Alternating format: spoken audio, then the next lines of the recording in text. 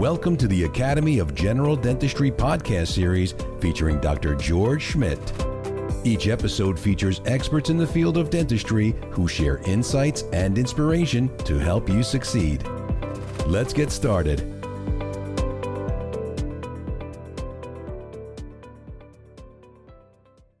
Hey, this is Dr. George Schmidt, your host for the AGD podcast series. Welcome back, and we are so excited you could be with us today for our special guest, Dr. Eric Wong. Hey, Eric, how are you? Good. How are you, George? Doing fantastic. So Eric is, of course, the trustee from California. And in addition, he has served our organization in so many other capacities, including a member of the PACE Council, PACE Chair, Division Coordinator, and many, many other positions, both nationally and back in California. He's a brilliant guy and a great friend. And again, Eric, thanks for coming on the show. So what we're going to talk about today is a really important life-saving concept and a program known as Stop the Bleed. And Eric is a tremendous proponent of this program and one of its biggest advocates. And I had not heard about this until he approached me, but it is so important. So Eric, if you don't mind, can you just tell us in a nutshell how this program came about and what it's about? Well, there was a mass disaster that a lot of people heard about. There was a shooting at an elementary school back in December 14, 2012, and that occurred in Newtown, Connecticut. It was known as the Sandy Hook Elementary School shooting, and 26 people lost their lives that day. In the aftermath and analyzing what had occurred, they had realized that a lot of people might have been saved if general basics about stopping bleeding, traumatic bleeding had been applied, and it wasn't. So that enraged the emergency room staffs that were involved, and it started a movement from the College of Surgeons that decided to train lay people on how to stop traumatic bleeding to help with saving lives going forward. So essentially, that's how Stop the Bleed started. And so what they did was they put together a very concise ABC type program to help train lay people. Is that correct? That is correct, George. So then, because a lot of people don't realize that timing is so critical in, and applying techniques to stop these types of traumatic injuries. Time is everything. So let me ask you this. How did you get involved in this? Well, one of the dentists that I mentor me in my local community let me know about this program and how dentists could be trained and then therefore train others. Anyone actually can be trained from lay personnel, but it just seemed natural for us being healthcare professionals to get this training and to be able to spread the message to our peers as well as others in the community. Yeah, so we're gonna talk about that in a few minutes. But I got to be honest. You really need to be commended, since like you said, through the American College of Surgeons and folks like yourself, I think nearly 2.4 million people have been trained in these valuable skills, and a lot of lives can be saved from that. And we're going to talk a little bit about how that might occur. But I also want to mention, maybe you can tell us a little bit about, the state of California just passed some legislation to really give some support to this program. What happened with that? It is my understanding that our Assembly Bill 2260, which passed in September of 2022, is the first in the nation to pass legislation that doesn't mandate, but it asks for trauma kits to be placed into public buildings as of January 2023. Any public works, places that are like airports, you're going to find the Stop the Bleed kits adjacent to the AED defibrillators that are in buildings. So they're hoping that having these trauma kits and the training associated with using these kits be deployed to, as you mentioned prior, save more lives in case there is a need to stop any traumatic bleeding that might be encountered. Yeah, so that's a wonderful initiative, and hopefully that'll gain some traction, going forward, and maybe that can spread nationally, where we can have these kind of resources available whenever these unfortunate incidents occur. I was fortunate to have been trained by you, and I know both you and Dr. Bill Kushner have trained many of our AGD leaders. And I was so fortunate and thankful for that. But the training is really easy. It's short, it's invaluable, and it's something that I think that all of us should look to. Talk to us, Eric. Walk us through the ABCs of Stop the Bleed. What are the principles behind that? How does it work? Well, it's not meant to be like basic life support, but it, like you said, is a very basic, easily learned skill set with algorithms and protocols that are involved when a person might encounter an emergency where significant bleeding occurs. Um, it goes through techniques, not so much to train a person for accuracy with technique, but I think the algorithms that are in the training show that a person should know what to do in case they encounter an emergency. Also, most people don't know how to use a tourniquet, and the training covers that use of tourniquets, which are usually in most Stop the Bleed kits.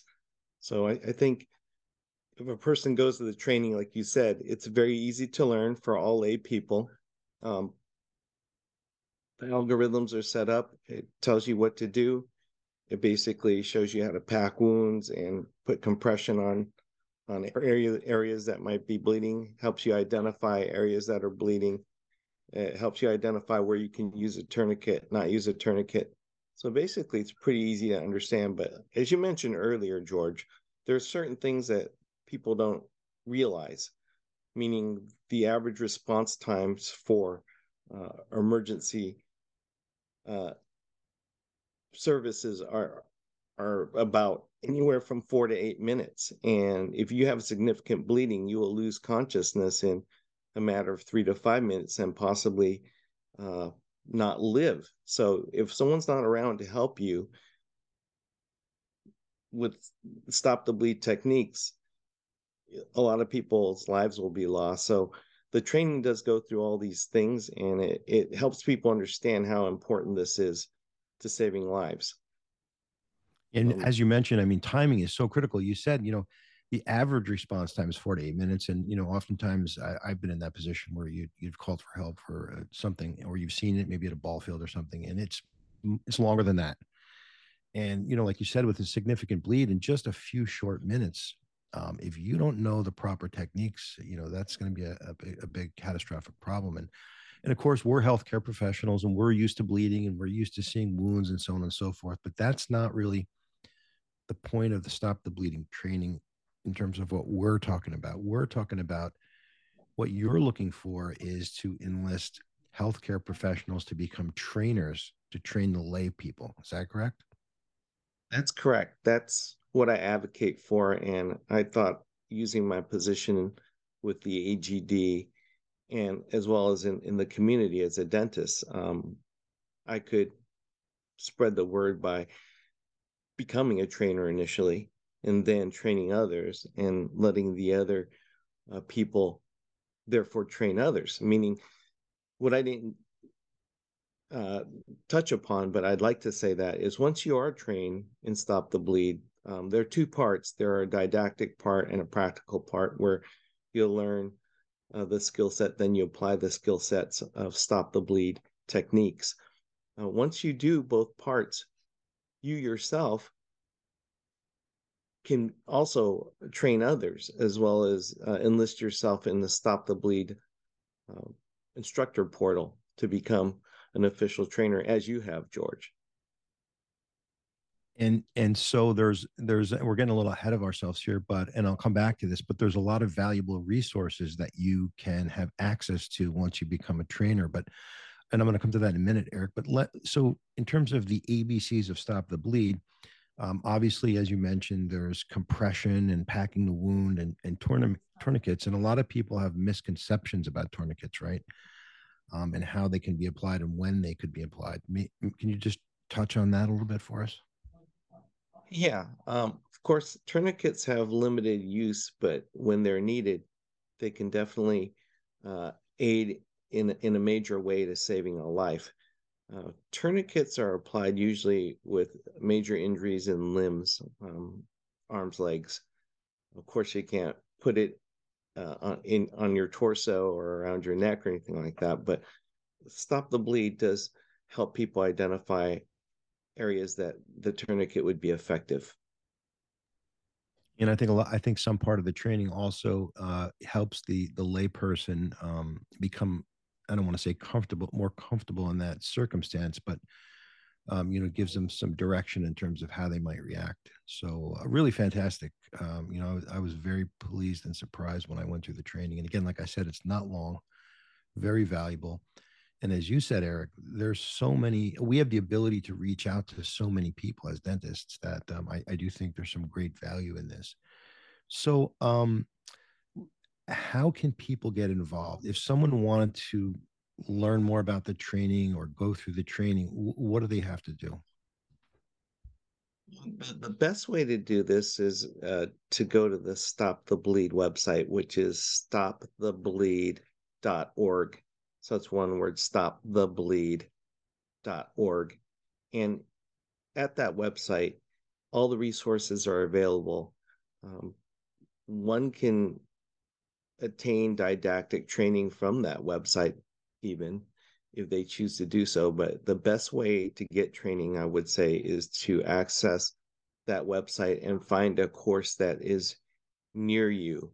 And you can attend that course and learn all the skills needed for Stop the Bleed. It just so happens I'm trying on my own grassroots level and with the AGD to provide that training throughout the country as this goes forward. My hopes are that I can get some of my peers to be more involved like yourself and then become trainers and spread that message. And it doesn't have to be just a dentist. I'm hoping that dentists take the opportunity to become community leaders and volunteering their services.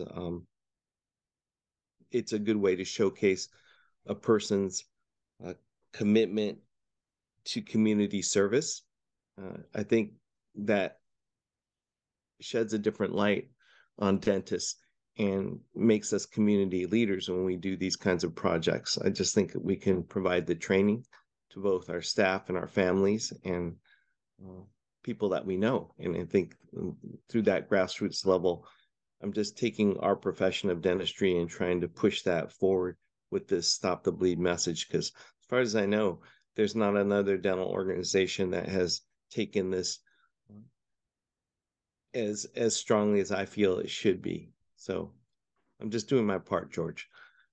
Absolutely, yes, you are, Eric. And again, like I said, yeah, you really need to be commended for that. And some people might. You mentioned training. Some people, we're all pressed for time and things like that. But some of this is available online, right? You can do a component of this online as a tutorial, if I'm not mistaken, and then do a hands-on component. Is that correct? Yes, I think doing the two together, as you mentioned, that way. Of course, there's different ways, different modes of getting the training, and you're just hitting on one of them. You can do the didactic training, perhaps online, and then get the practical portion face to face, or you can do this in total at one place, get the didactics as well as the practical. So you're right, there are different ways to get the training.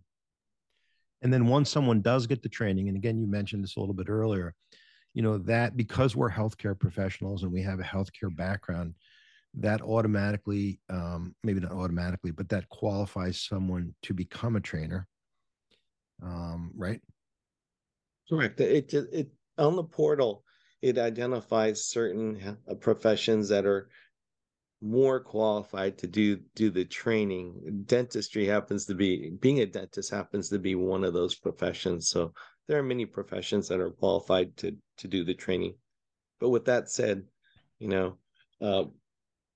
anybody can give the training and do the training, but dentists just happen to be one of the more qualified professions to do this. And so once you do that, once you're identified as a trainer, then I imagine you're listed on a site somewhere as someone who's qualified to train. And if someone wanted to, in their own community, their own neighborhood, just like you said, as a community service, set up a training program, how do they do that? How does that work? Well, there are certain things that you need to provide the training, certain props and so forth. But this is easily done, and it can be done at a price point where it's not prohibitive to provide the training. So once you're training, you'll see all the props and what's needed. I think a person that's committed to this kind of stop the bleed training can easily become an advocate like I am to do this training, and as you are now. It's not that hard to do if that's what you're getting at. It's very easy to do, and the training is invaluable. I just think I tried to touch on this earlier. It's not so much teaching someone the exact skill set, but when you're encountering an emergency where there might be traumatic bleeding, knowing what to do is half the game, if not more. Just knowing what to do already, so you don't have to think about or have any panic. You'll know what to do, and you'll control the situation. Yeah, absolutely. And some of the listeners might be thinking, well, as horrible as that is, it's not that all that often. Some may argue it is too often, but it's not all that often you encounter these kind of scenarios. But really, this applies to far more than what you characterized, like a Sandy Hook type scenario or something like that. Because Right. really, it could be an auto accident that you come upon, or someone comes upon. It could be at home, on the job. A lot of scenarios really apply to this training. Right. For instance, you're so correct, George. One of my trainers that provided me my initial training, she's an emergency room nurse, and she was talking about being at a place where she was skiing, and it was early in the season, so there wasn't as much snow as you would expect, and someone slipped and basically had a head injury where they severed a major part of their scalp, and she knew exactly what to do. She just went there and asked her husband to go to their car, get her emergency kit, and she kept pressure on that area until the emergency response arrived, and she helped control that situation just knowing what to do. Yeah, you can encounter these things at any time. It can be in your neighborhood, like you said, at sporting events, maybe at places of worship, um, schools, work, anywhere. The skill set is invaluable, the way I feel. And And the hopefully more you won't have people to that use are it. But exactly, and the more people that are exposed to this, the more people that have this training. I mean, many more lives would be saved. I'm positive of that. right, Going back to the resources, and the training, there's PowerPoints available, right? There's kits that are available. I know that you are so involved in this that you even created your own training kit at a reduced cost, right? To help train right, others. So there's a lot of different things right. that you can do. So if you decide to Yes, do the training, you're not out on your own, right? You've got a lot of right, support it. right. There's also posters and things like that. There's even an app that you can download, Stop the Bleed, and it will guide you as what to do if you have an emergency. Even so, that's something I had just downloaded onto my phone recently. I didn't share with you, George, but I'm sharing it with you right now. Fantastic. Well, Eric, I mean, again, I really applaud you for your efforts and trying to bring this forward. So, what's your goal with all this? What do you want to see in the future in terms of Stop the Bleed? Not only in terms of the program in general, but let's say with the AGD, how do you think the AGD can become more involved in this and push this forward? Well, I really feel the reason why I was advocating so strongly for it recently, once I learned about it myself and got trained, is that I think that the AGD is an organization in which we're involved with learning to begin with at our foundation. So why not have something as fundamental as this be incorporated into our learning? And I think we're in every state, and now we're international. We're in different countries. We have the ability, the bandwidth, and the networking to actually push my grassroots level with what I can do as an individual myself, to have this outreach.